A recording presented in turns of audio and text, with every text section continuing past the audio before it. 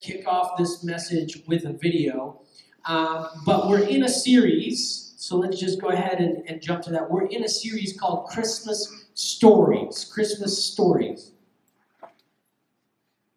Now, how many of you guys, when your families get together, the stories start flying, right? Yes? That's one of the things we love to do when we gather. We sit around the fire, or if you're in South Texas, you sit around the table, or maybe outside on the patio, because there's not a whole lot of fire needed. And you begin to tell stories. And what we've done in this series is we've taken the stories in the scripture of Christmas and we've turned the characters into real life. Instead of having them be robot or stock characters or just something in the background, we've tried to open up these characters and look at some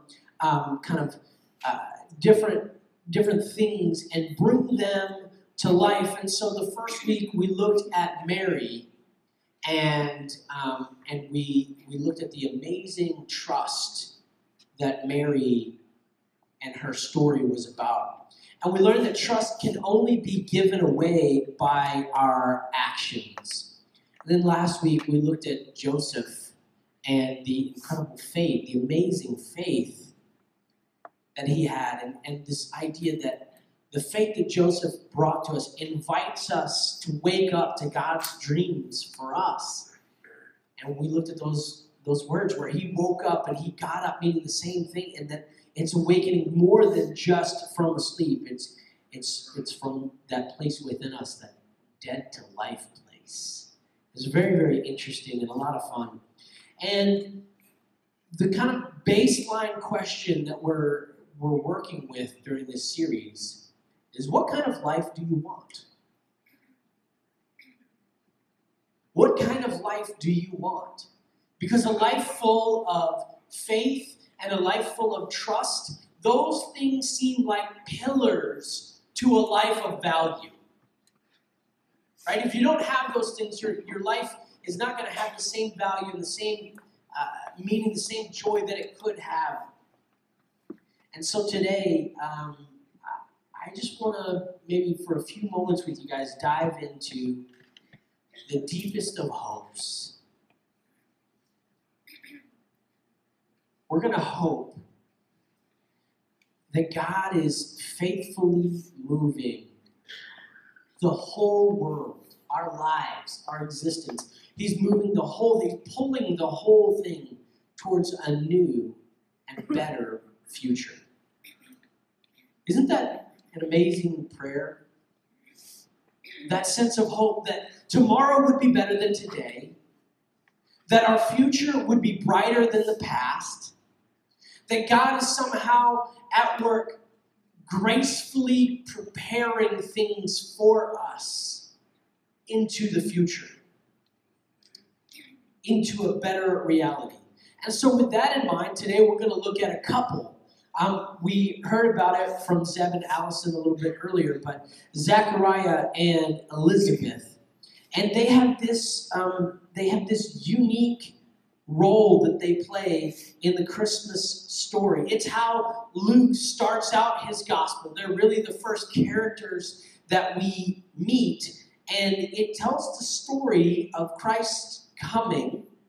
We find out that Zachariah is a priest, that Elizabeth also comes from a line of priests, that they are the parents of John the Baptist, that Elizabeth is a cousin of Mary, the mother of Jesus. So we actually get a lot of backstory, which is really kind of fun, but they play this unique role. And if you don't know anything about how the New Testament gets going, there's a gap between where the Old Testament ends and the New Testament begins. It's several hundred years.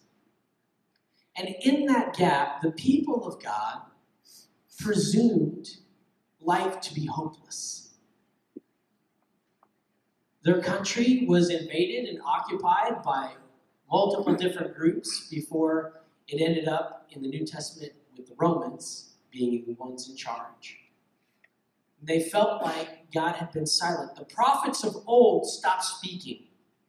So they felt like God was completely gone. There's no hope because the voice of God is no longer present. We also find out that this couple is old. It's significant in the story. I'm not just judging them. So we'll just jump into the story. If it's all right with you, it'll be on the screen for you. We're going to be in Luke chapter 1. You can follow along at wayfinders.info. Click on the message notes, and you can even write your own notes there. But here we go. In the time of King Herod of Judea, there was a priest named Zechariah, who belonged to the priestly division of Abijah. His wife Elizabeth was also a descendant of Aaron. Both of them were righteous in the sight of God, observing all the Lord's commands and decrees blamelessly. But they were childless, because Elizabeth was not able to conceive, and they were both very old. Once, when Zechariah's division was on duty and he was serving as priest before God, he was chosen by lot, according to the custom of the priesthood, to go into the temple of the Lord and burn incense. And when the time for burning of incense came, all the assembled worshipers were praying outside. Then an angel of the Lord appeared to him, standing at the right side of the altar of incense. When Zechariah saw him, he was startled and was gripped with fear. But the angel said to him, "Do not be afraid, Zechariah. Your prayer has been heard. Your wife Elizabeth will bear you a son, and you are to call him John. He will be a joy and a delight to you, and many will rejoice because of his birth. For he will be great in the sight of the Lord. He's never to take wine or other fermented drink, and he will be filled with the Holy Spirit even before he is born. He will bring back many of the people of Israel to the Lord their God, and he will go before the Lord in spirit and power of Elijah, to turn the hearts of parents to the children, and the disobedient to the wisdom of the righteous, and to make ready a people prepared for the Lord." Zechariah asked the angel, "How can I be sure of this? I'm an old man and my wife is well along in years." I'm pretty sure that's PC, right? I'm old and my wife is well along too. Sorry, you just kind of PC. Okay. Anyway, the angel said to him, "I am Gabriel. I stand before the presence of God, and I have been sent to speak to you and tell you this good news. And now you will be silent and not be able to speak until the day this happens, because you did not believe my words, which will come true at the appointed time." Meanwhile, the people were waiting for Zechariah and wondering why he stayed so long in the temple. When he came out, he could no longer speak to them. They realized he had seen a vision in the temple, for he kept making signs to them, but remained unable to speak. When his time of service was completed, he returned home. After this, his wife Elizabeth became pregnant, and for 5 months remained in seclusion. "The Lord has done this for me," she said. "In these days he has shown his favor and taken away my disgrace among the people." What an odd story to start something brand new. Random priest and his wife. He's serving at the temple. He doesn't believe God, and so God takes away his voice. What an odd story. And there's all kinds of layers that we need to unpack. So let's just jump in some of them. But I want to start with this idea. And this is really important for us to get this morning. God silenced Zechariah so that Zechariah could not silence hope. Let me say that again. God silenced Zechariah so that he could not silence hope. See, there's some fun details in the story. And hope is going to go forward without anybody's help, because that's what God is at work doing. When he's silent, he's at work pulling the whole thing forward. We may not see it, but he is. So let's review some of the details. And if you're looking back at your scriptures, if you brought your Bible, you can jump around with me. But he's from the line of Abijah. That's what verse 5 says. He's from the line of Abijah. Just so you know, trivia information here. There are 24 different lines of priests. Okay? When they came back from captivity in the Old Testament, there was only 4 that came back from Babylon, but they re-split up into 24 in their original names, and so there were 24 different lines of priests, and each of those different lines of priests took 2 weeks out of the year to serve at the temple, just their line of priests, and they would serve at the temple in Jerusalem. Now the holy days like Passover week and another couple weeks, it would be all hands on deck. And so you would get chosen, if you're a part of that line of priests, you would get chosen at random to go and serve at the temple once in your career. Highlight career moment. Zechariah gets chosen. He goes to the temple. Now, because we know he's from the line of Abijah, he's going to be serving in early June during the festival called Shavuot, which celebrates God's giving of the Torah, or the law. And the law is designed to build us up to the best possible life. It's designed to give you an identity as God's person. And so this was an important time for Zechariah in his life, the highlight of his career. Not only is it the highlight of his career, but it says he's chosen by lot, so they cast lots to see who gets what job when they get there. And he gets the most important job you could have, which was the burning of incense. Now, if you know anything about the Jewish temple, there's an outer courtyard called the Courtyard of Women. I'm sorry, that's just what it's called.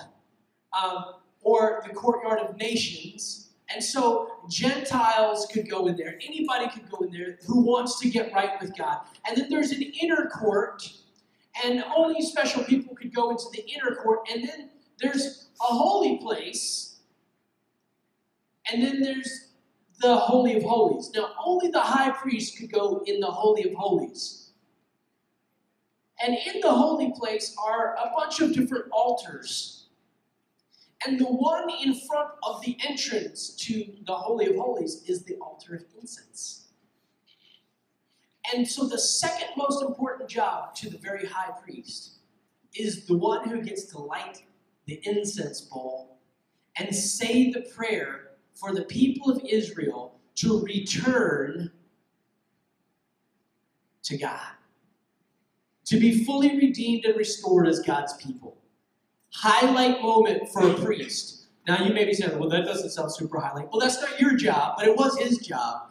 And if you got the opportunity to do that, it would have been career maker, right? You would come home legendary. Like Kawhi Leonard, legendary. No, not Kawhi Leonard. Okay. Legendary. And so he gets chosen by lot to go in and burn the incense. Now, as he's doing this, what does the scripture say? He's on duty. Verse 11, jump on that with the screen for me. Verse 11. Then an angel of the Lord appeared to him, standing at the right side of the altar of incense. Alert, alert, alert. That's what the scripture is saying right now. Anytime you see the word, an angel of the Lord, right? That's like God's presence. It's not just any ordinary angel. This is the mouthpiece of God. And the double alert to make this so real as God's presence speaking to Zechariah is he's standing at the right side of the altar of incense. Now, because I won't bore you with your trivia, I'll just tell you what was on the right side of the altar of incense, because that seems significant now. And on the right side was a big, giant golden candlestick. We call them menorahs. And a plate of bread called the showbread.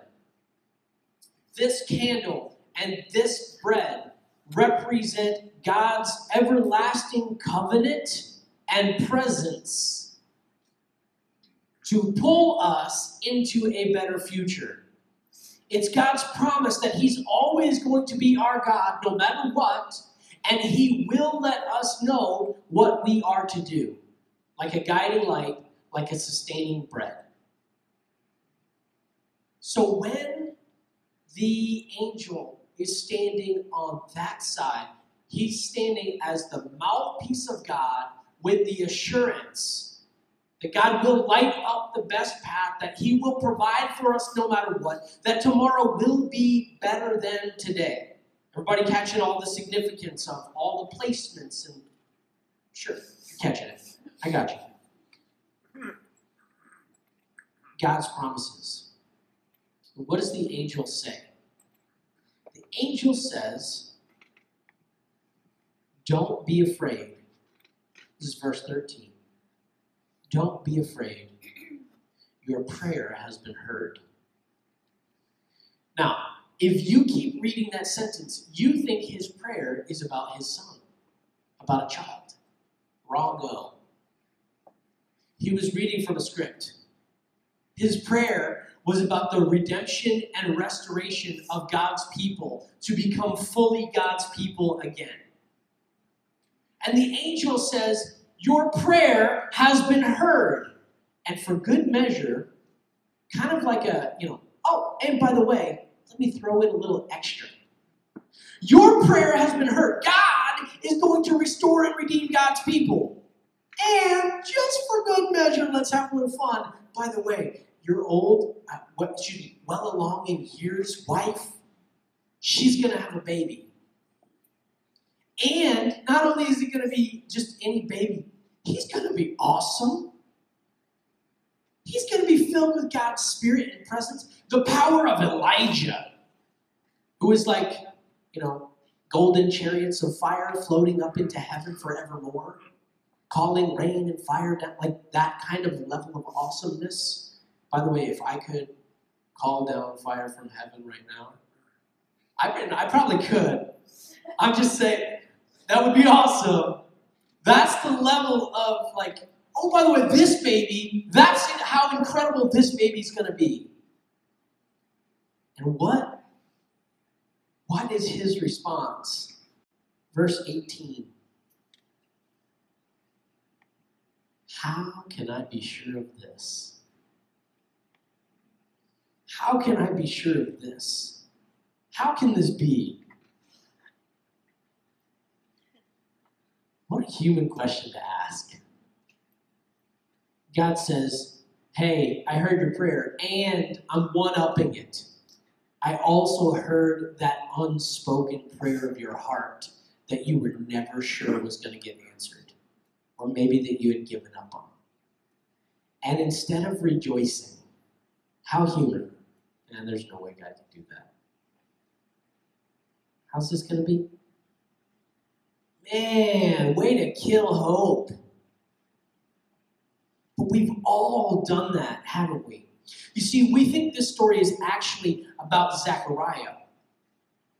And God silencing him because he's about to kill hope. He's about to silence hope.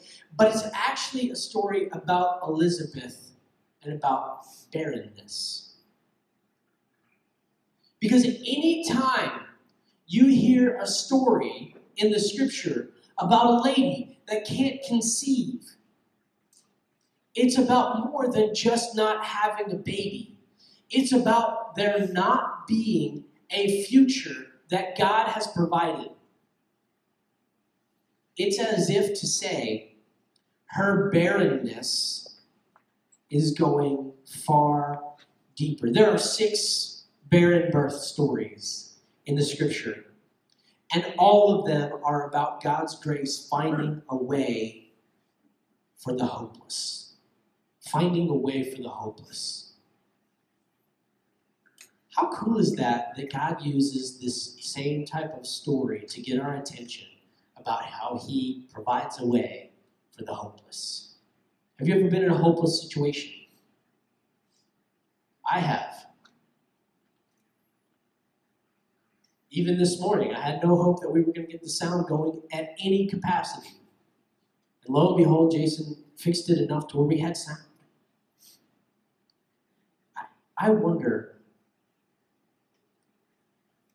when we need a different future, when we need a different life, I wonder if we believe that God is bringing the whole thing forward, that He's at work bringing the whole thing forward. You see, to be barren, right, in the physical sense, is not be able to have a child.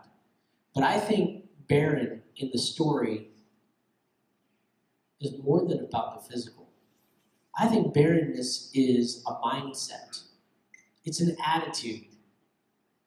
It's a reality that can stifle hope. You ever met somebody devoid of hope? It seems pretty barren, doesn't it? I think barrenness is hopelessness because it's about our future. It's about that relationship that we think is never going to be healed or resolved. It's about that job that we're never sure is going to work out to provide enough or if it's going anywhere. It's about our joy. It's about the future. It's about our self-esteem and image because we could never be enough and measure up. It is about our government, and will they ever succeed in actually getting something right? It's about our world and our worldview. Barrenness is an attitude, a mindset, a reality that can stifle hope.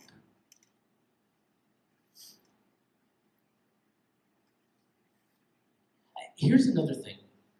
Here's what strikes me as so odd about this story. You can have hope for others, but not for yourself. That's Friday calling me back. We'll try it again later. You can have hope for others, but not for yourself. I find this incredibly compelling because when the angel says to Zechariah, "Your prayer has been answered," he doesn't question that. What does he question? And by the way, you're going to have a kid. What? Me? No. You must be mistaken. You must be mistaken. Instead of believing, he puts his objections out there. Oh, we're too old for that. How many times in our lives have we thrown out our objections to what could be instead of trusting, instead of having faith, instead of potentially believing in hope that God is already at work pulling the whole thing forward? No, it's easy to put our human objections. Why? We get trapped into an old way, a hopeless way of thinking. Here's what's crazy to me. The objection isn't just a simple objection. It is an objection against what God can do. He's standing as the mouthpiece of God. How could this be? Isn't it crazy to think that we have that kind of audacity? Hey, God, I know better than you, and we're old. Sorry, I'm out. Really? But we do this all the time because when we fail to believe that God is going to provide a better future, a more full future, a different future than the one that we have that is hopeless right now, do you know what we're saying to God? Sorry, God. I'm here. That's never going to happen. See you later. Really? What kind of audacity to do that to the voice of God? Now, maybe that sounds like I'm downplaying it a little bit, but I think that's a pretty significant moment. If God, in angelic form, showed up to you and said, "Paul, this is your future." I don't want to go back to school, and I don't think we could handle this. God, I'm just okay without it. Thanks. Really? How much would we miss out on about what God has for us, about the role we get to play in this unfolding story around us? It's an objection against what God can do. Here's another interesting thing. It's very interesting to me how the writers of Scripture use names. Do you know the rest of this story, right? Zechariah goes home, silent. His wife immediately becomes pregnant. That's what the Scripture says. I'm not saying what happened for that to happen, but I'm pretty sure he's been gone. He comes home. You guys know what happens. And then she has a baby on the way. And she secludes for 5 months, saying, God has seen me. That's pretty amazing. Shown his favor, taken away my disgrace. Okay, then the angel visits Mary. Okay? Angel tells Mary, hey, you're going to have a son. Oh, and P.S., side note, your cousin Elizabeth is pregnant too. And she's like, what? Elizabeth was old. She's not PC. She's my cousin. Oh, that's not what? And so what does she do? She scurries over to meet Elizabeth. And the baby inside Elizabeth's belly, right, immediately jumps inside her belly. And the Scripture says that the baby became full of God's Spirit. Because in the presence of God,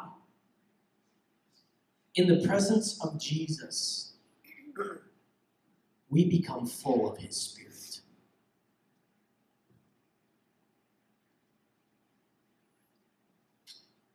The name John means God has been gracious or favorable. The name John means God has been gracious or favorable. But we get stuck in these old ways of thinking. We get stuck in our objections against what God can do. We get trapped in our old ways of thinking. Let's go all the way down, and I'm not sure if we have it on the screen for you, but if you're tracking online, I know we do. Verse 61. Zechariah can't speak. It comes time John has been born, and they have a naming ceremony. So they have a naming ceremony that goes along with the circumcision. We're focusing on the naming ceremony. And Elizabeth says his name is going to be John. And all of the people there to help him with the naming ceremony, what did they say? You don't have anybody with that name in your family? You can't use that name. It's not a family name. What are you thinking? Objection, objection, objection. What are they objection? They're thinking in the old ways. They're thinking in their trapped ways. Because what does the name mean? God has been gracious or favorable. See, God is up to something new in pulling the whole thing forward. And so God's gracious, God's grace and goodness and favorable goes before us, planning and plotting something new. In fact, that's what John ultimately does. He makes a way for the presence of Jesus to connect with people in the world, for people to be filled with the Spirit of Jesus, to be restored back to God. See, John had a role to play in the whole story with his preaching and his baptizing and what he did. He had a role to play in the whole thing because God invites all of us to have a role to play in. I wonder,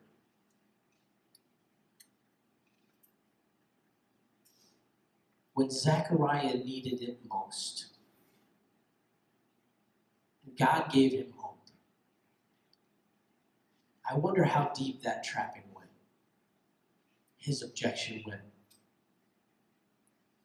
But God was up to something new. If you go after Zechariah wrote down on a tablet confirming that this new baby's name is going to be John, his voice immediately opened up because he believed that God was gracious and favorable in pulling the whole thing forward. And he bursts into song. He bursts into song. And you know what he starts doing? According to the scripture, and this section is from 67 to the end of chapter 1, essentially.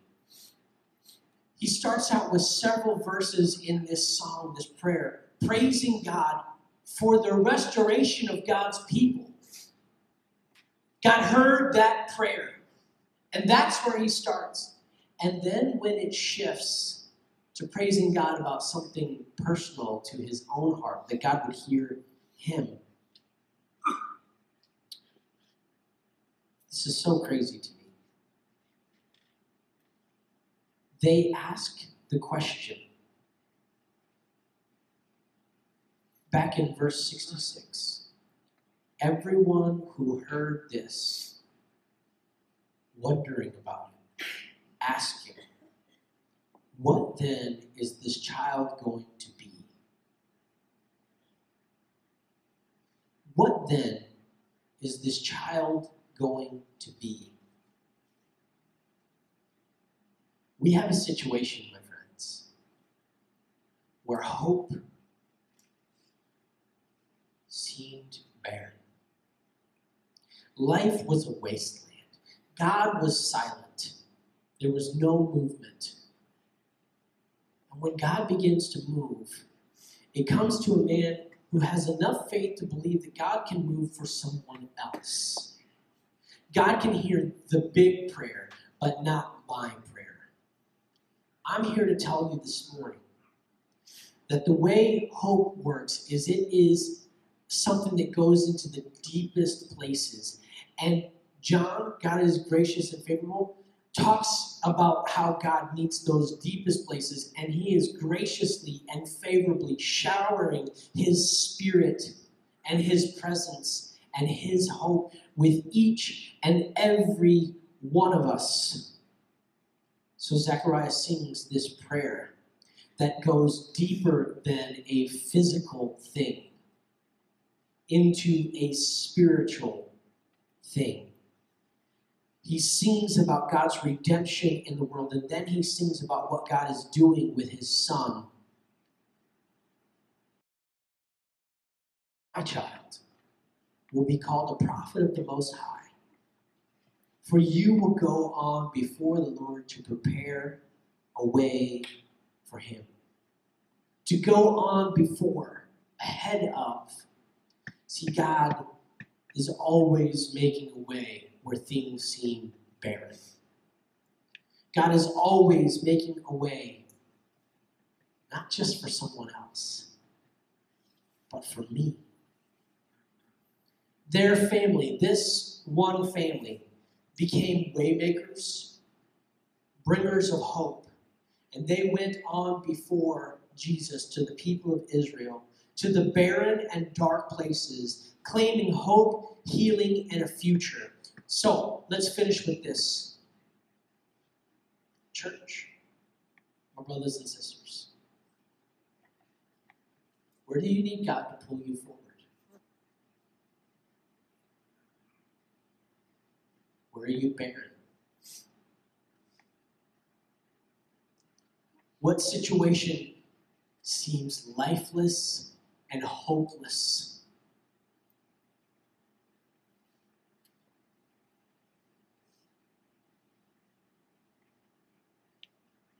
Where do we need God to pull us forward? And who do we need to hope for? Because there's a part of that prayer about the restoration and redemption of God's people that we need to pick up on. Prayer is for others. And while I'm praying for someone else, God hears my request too.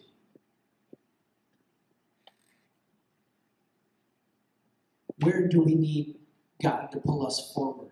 Where in ourselves are we barren? And who do we need to hope for? This morning, I want to